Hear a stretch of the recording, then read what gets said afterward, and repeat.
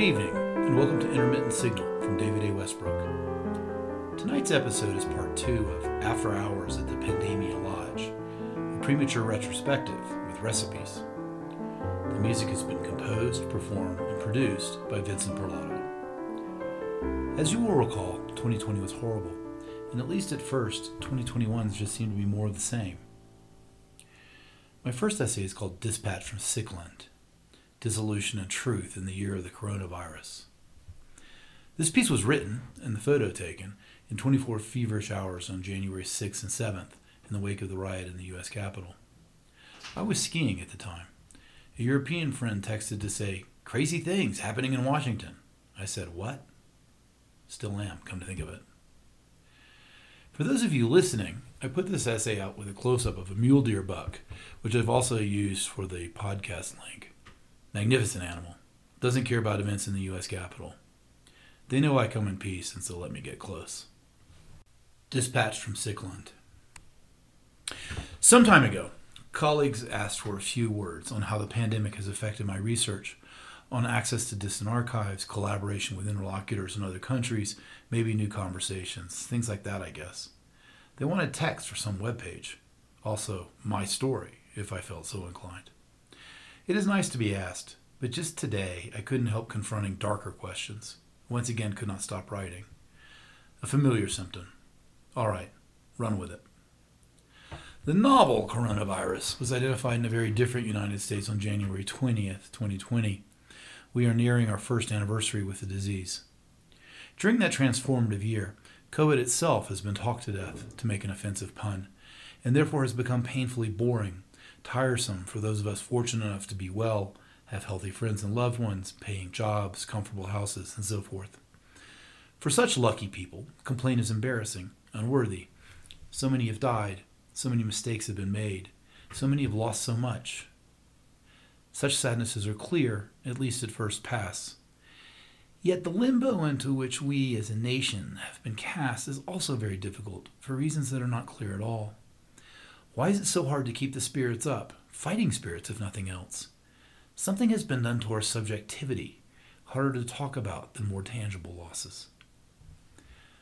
I've been trying to think of another time and place that might have engendered feelings like these. What is now, with the prissiness of bureaucracy, called the H1N1 pandemic of 1918, does not seem to be a very strong analogy. A similar disease and plenty of death, but too little sense of the weight of history revising itself and transforming even the survivors against their will, and too much under the shadow of the Great War, almost a coda to it.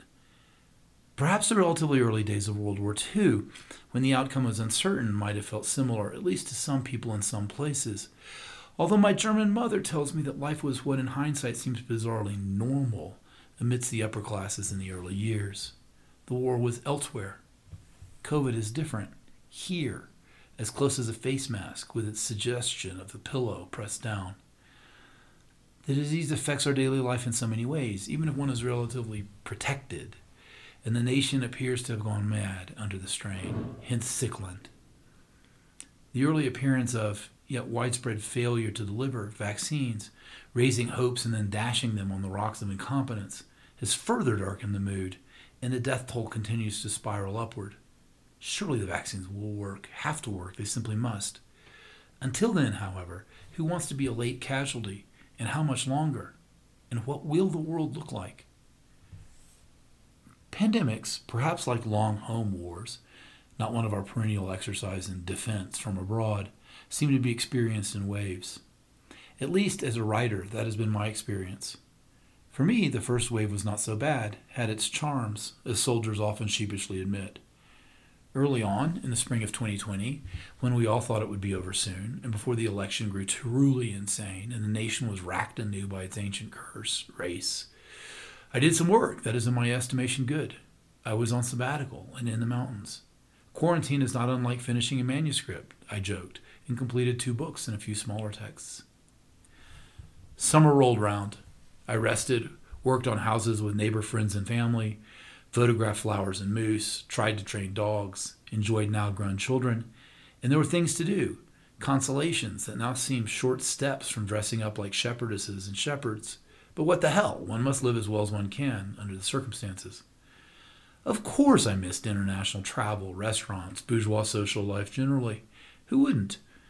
And perhaps we will come to remember the era we seem to have left as prior generations recalled the Jazz Age. Even now, my family remains comfortably situated, still employed, the children successful, all healthy, even if some of us are very vulnerable. I do count blessings. The news got no better, and sometime during the summer, maybe not until August, something in my head began to slip. Perhaps I just reached my limits. In September, I missed my parents' birthdays. My father's 80th, they're still fine on a different mountain. Anxiety over the vulnerable members of my family began to wear, but there was nothing to be done but wait some more and compulsively read the increasingly bitter news. Bad arguments threw me into a fury. Almost all writers, regardless of position, were idiots, thoughtless, which was the root of evil, Arendt argued, so they were bastards. Mendacious bureaucrats, seizures of authority, proletarianization, and violent images filled my mind. And racists, some murderous, unfeeling citizenry, and people dying alone while we couldn't be bothered to lower a flag. The entire country seemed beset by what my wife calls COVID rage, and our circles were not immune. It became hard to stay cheerful, much less generous. Still is. It became hard to do much of anything. I should go to the gym, but not that either. We'll exercise more, eat less, drink less. Tiresome. In an essay called Miasma, I wrote about being trapped by the cloud, by the poisonous social atmosphere pathetically embodied by the forest fire smoke here in the West. I wanted to swim in the ocean. Shortly before the election, I wrote an essay called 10 Reasons Trump Resists Satire, which announced itself as an effort to clear my head, and which concluded in part, quote, "The coronavirus has, of course, simply increased our screen time.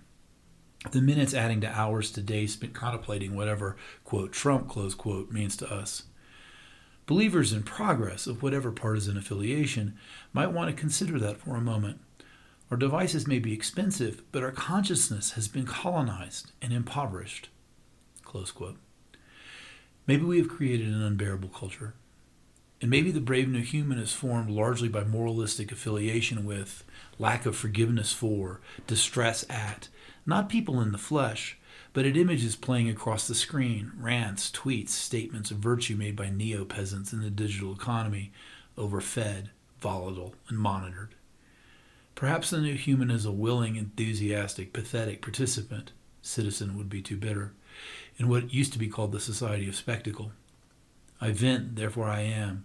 No, you're not, said Zuckerberg. Maybe late capitalism has finally choked on its own narratives, of all things. I flirted with writing a collection of works on the awfulness of the contemporary. Indeed, this text is derived from a fragment called Please Babysit My Guns.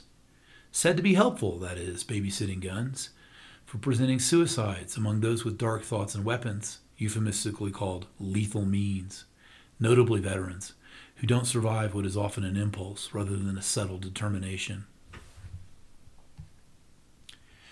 And then, heading into winter, things began to feel downright Dostoevskian. Nauseous ennui has given way to a sort of frenzy. I can hardly stop working, dawn till dusk. I started reading books again, many books, and paid less attention to journalism. No social media. Feverish writing. Fragmentary, multiple topics, essays like this one, written through most of the night and attacked again in the morning, other work and food ignored, massive emails imposed on people I hope will remain friends. Giving stuff away, not caring about publication. I've always written, but usually as a way to say something as true and well as I could, and not untainted by ambition. It takes years and is hard, requires discipline, sometimes a lot. Or it did. I've learned much, decided more, and even have some notes, the stuff of future books maybe. More fundamentally, the fever has changed the way I stand in the world. Maybe this, the world I have, is pretty much it, at least for me. I don't want to offend anybody's progressive pieties, and I'm sure IBM will build us a smarter planet, just machines to make big decisions, as the song says. While we will cope with developments as best we can, no doubt, and maybe we'll improve this or that, in some ways it just doesn't matter. I will still need to do what I need to do. It's not fatalism, not exactly a lack of ambition, and I'll admit that maybe I'm not quite there yet. Yet I note that some friends and more acquaintances have or are stepping into positions of real power, vast wealth, or at least institutional prestige. To my surprise, though, I'm now old enough, 56 in a few days, for the success of others to be simply good. I'm happy for them, and no longer reproach myself, which is a relief. Real and easy generosity is a pleasure I did not know age offered. Nor does my newfound stance feel particularly free if one understands freedom as a lack of obligation, quite the opposite. Better than ever, I know who I am, flaws and all, and pretty much what I should do and must endure lest this life. There is a kind of peace in that, a solidity. In short, I think the pandemic has aged me, and that is a good thing, liberating. Today's synchronicity might help me explain. I skied again this afternoon, wearing a smelly, sweaty mask, with our youngest, about to turn 18. He has been teaching me a little about hip-hop, which I've heard since the late 70s, but rarely get. On the drive back over the Continental Divide, he played Kid Cudi's esteemed Man on the Moon from an album about mental health. White law professors are denied such language, denied even quoting such language, but I damn well get it. An earlier version quoted with approval, but there's the N-word. Anyway, I don't want to talk about race or the First Amendment but you should look the song up. Kid Cudi, Man on the Moon. It's always been a struggle to be real, as the kids truly vaguely say, to indicate the desire for meaning rather than mere appearance, the desire to make human connections, you gonna love me, that makes us need to sing songs, paint pictures, write, or even do scholarly research, even if our shit sounds different, even if our world seems like shit, even if we can't shake it off long enough to count blessings, see beauty, even if love itself is threatened. Maybe the pandemic, in robbing us of so much contact and replacing so much of it with thin media, should recall each of us to our real struggles. From this vantage, the pandemic doesn't essentially affect research, understood as the search for truth rather than professional position. Surely circumstances, what the Marxists used to call the material conditions, change, but the spiritual needs remain the same. We have this world, and so this is where we work to find meaning. I know politics is horrible, not for the first time, but painfully so tonight, with rioting in the U.S. Capitol building itself, a president deranged and 4 dead, and more talk of racial injustice, the nation locked in its poisonous narratives, most shallowly understood. Lethal means, though. But that's no excuse. For the past year, the news, stories sold as such anyway, has been a tempting vampire, naked and openly bent on sucking out our souls. But who can look away? Surely this is fascinating, often morbidly so. And citizens have duties, and therefore require knowledge. Apple News, as it were, said our serpent. At the same time, we must resist the urge to live through better television, validated by our followers. Each of us has our own work to do, while we still can stand anyway. And if we are to acquit ourselves well, a certain toughness and a proper sense of self, both hard-won, are required. The Carthusians maintain that the cross is steady while the world is turning. That's about where I am now.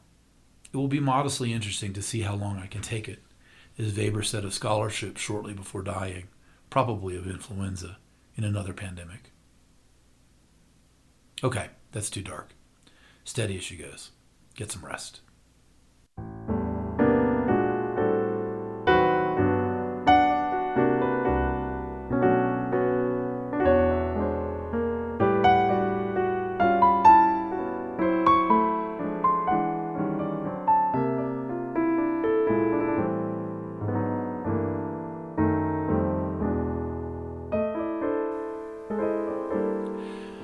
Well, that's the end of that one. The year ground on. I was teaching again, via Zoom. By springtime, the vaccines had taken hold. It looked, briefly, like we were done. My family got together in August, wearing masks on flights, but we were emerging, and then we were not. The variants took hold, counterattacked, as it were. Vaccines wouldn't keep you from getting it, but maybe you wouldn't die. Masks came back, since nobody knew what asymptomatic really meant, but there weren't enough tests. Why not, by the way? The shit show returned. Largely because we don't know what to do besides repeat ourselves, to say nothing of the shameful business model of media, we decided to commemorate the riots at the Capitol. Time to rally the Dems, which gave rise to another essay. Dr. Cassandra heads to the bank. The guilty pleasures of civil war in the U.S. This morning, a buddy reposted a New York Times review of another book suggesting that the U.S. stands on the brink of civil war. The Times itself had already sent me the review, of course.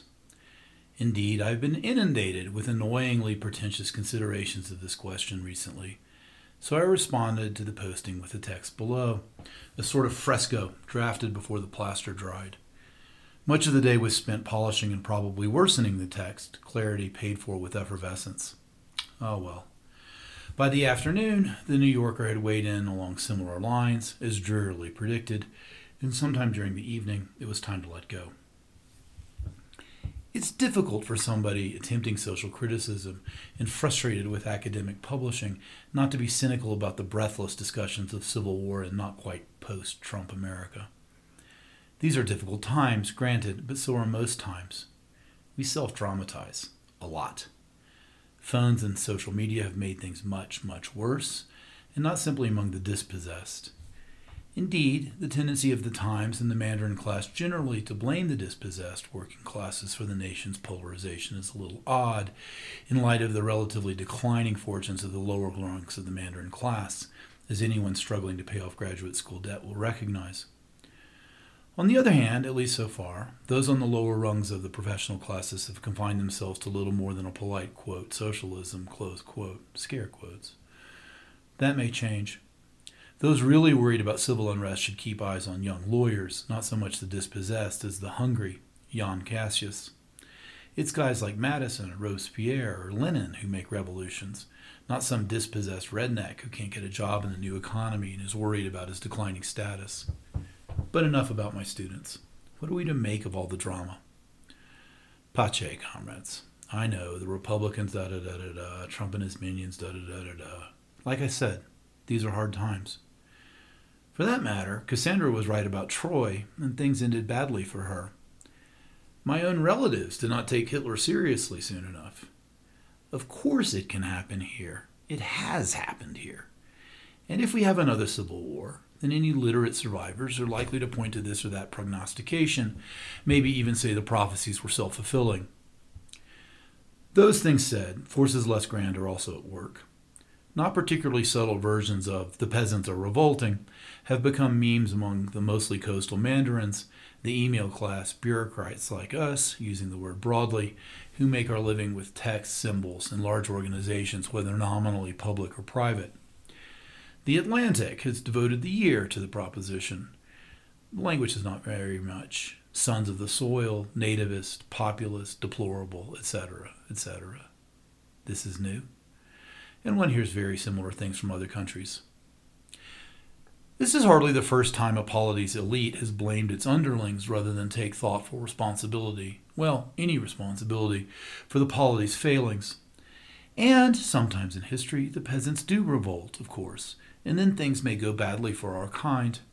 I don't honestly believe that, but then again, I wouldn't until they came for me. At least we will know, as we're herded to the wall, that we aren't, quote, sons of the soil, close quote. We are better. I'm not sure why we don't simply use peasant. Squeamish editors, no doubt. Historically speaking, one must concede that there may be rot at the top. Just saying. We need not tarry long over that issue in our own case, of course. It doesn't sell books among the right sort. Besides, our current woes are obviously the peasants' fault, what with their nativist superstitions and general lack of couth.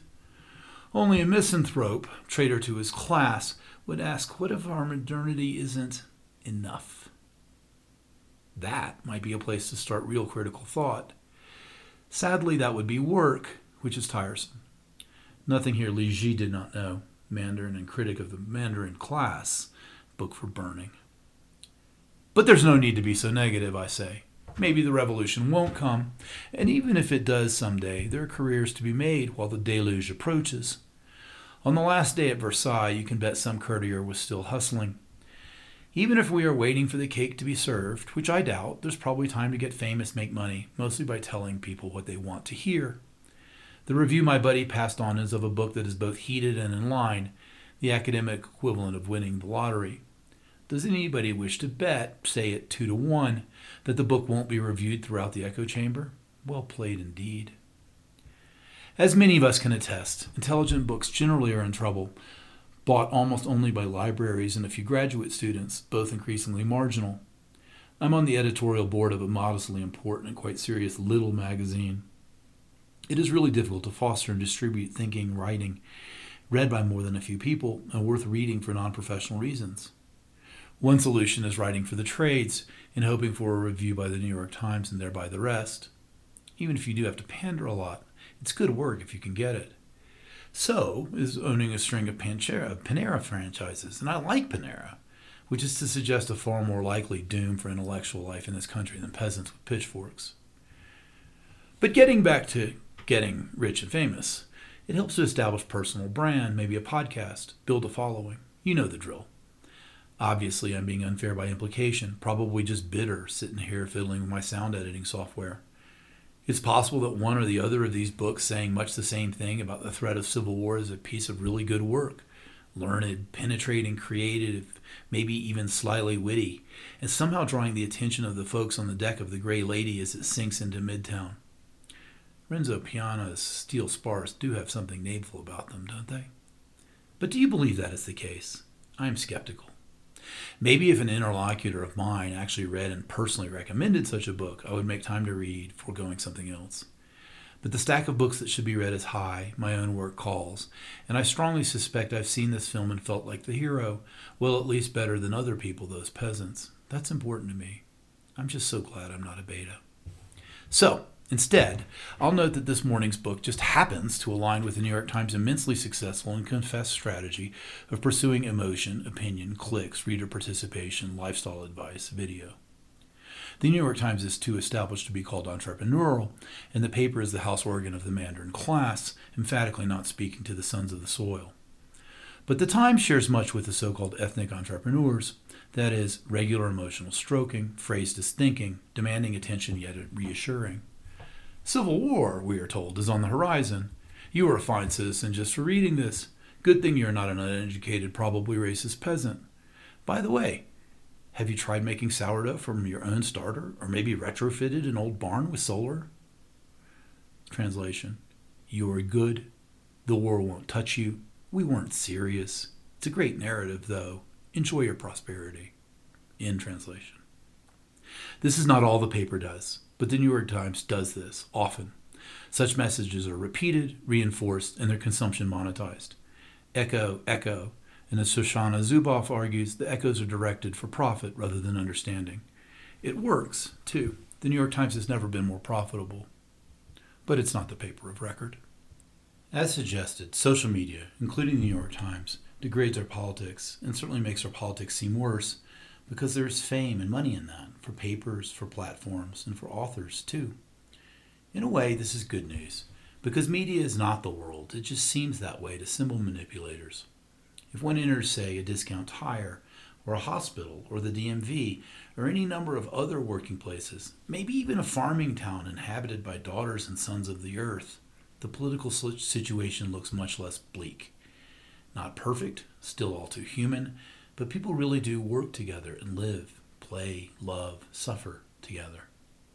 The intellectual situation in this country, I worry, is worse than our politics, and that has consequences for a republic that claims to be founded on enlightenment. For another day.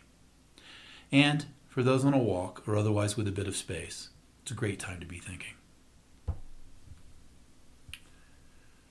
So, now it's spring break again. The prodigal has come home to ski. Craig and Grace are back in Spain.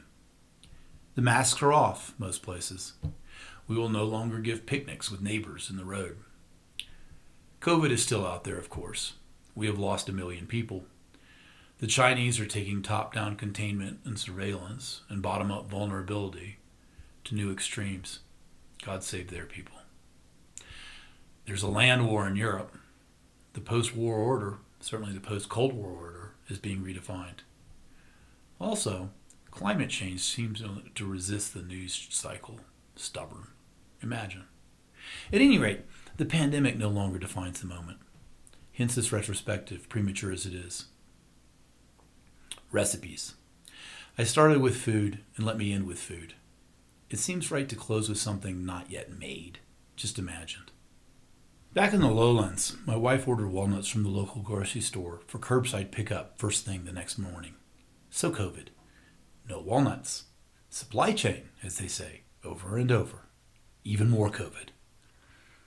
The kids filling grocery store baskets in the wee hours don't care about the corporate bottom line, so our order was fulfilled, as they say, by substituting far more expensive black walnuts for the same price. What luck! When I was a child, my grandparents would go into the hills of North Georgia to gather black walnuts, which they dried in the basement. The husks stained the floor. My grandparents had a special cracker, it looked like cast iron, for the stony nuts. Picking the meat out was laborious, but the flavor is intense, incredible. My grandmother made a sort of butter cookie, suffused with black walnut. So now I have, thanks to COVID, a wealth of black walnuts and a memory of long ago. I'm thinking ice cream and possibilities. One of the great things about cooking is that it presents the mind with so many puzzles, each of which has so many solutions. How might this work together with that? Would that be good? Would this friend, that family member, like it? Okay, so we're talking about ice cream. Not a whole lot more complicated than a souffle, just different. 3 basic components and a problem. The components are dairy, sugar, flavor. The problem is that frozen things tend to be hard and hurt your teeth. So the task is to make a frozen dessert that is firm, frozen, not liquid, but not too hard. Consider, by way of example, shaved ice, or the bastardized version, a snow cone, or the fancy version, granita. The ice is hard, but is shaved so fine that it isn't a problem. But those are flavored ices made easy to eat by mechanical means.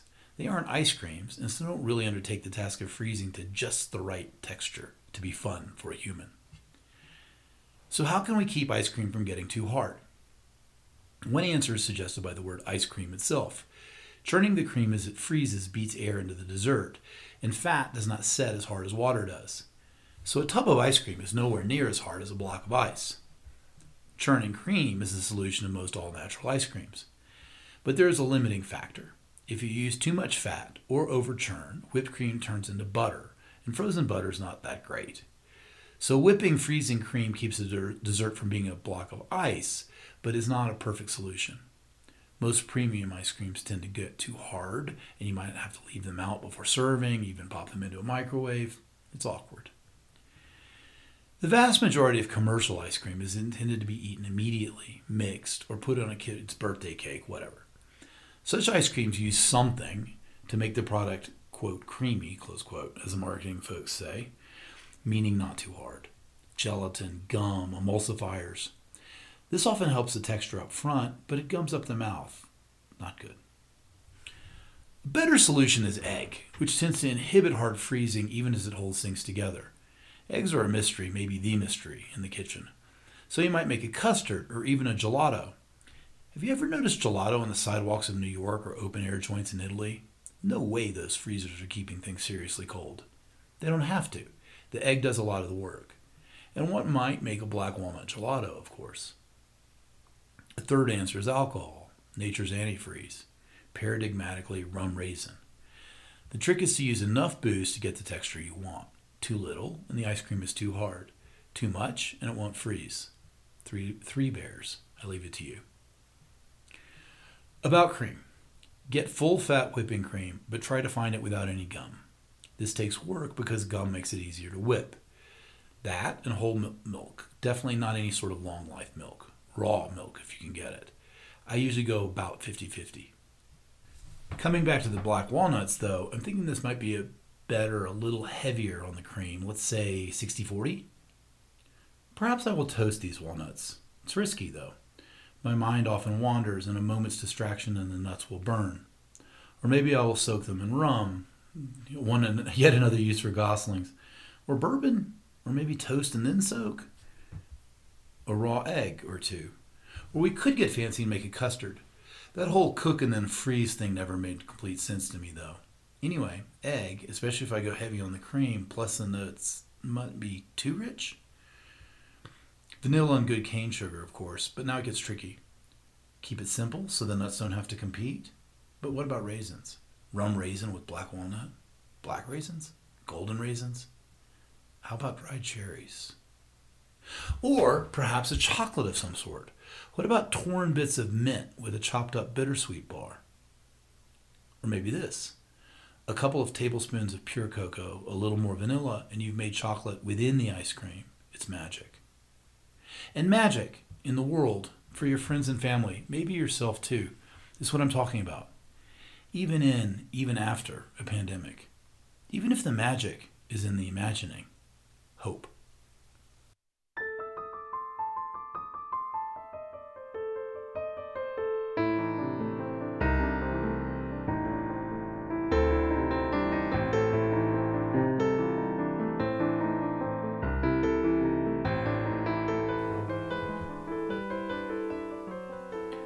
This has been part 2 of After Hours at the Pandemia Lodge, a premature retrospective with recipes on intermittent signal from David A. Westbrook. Music by Vince Parlato. Until next time, and I hope there is a next time, take care.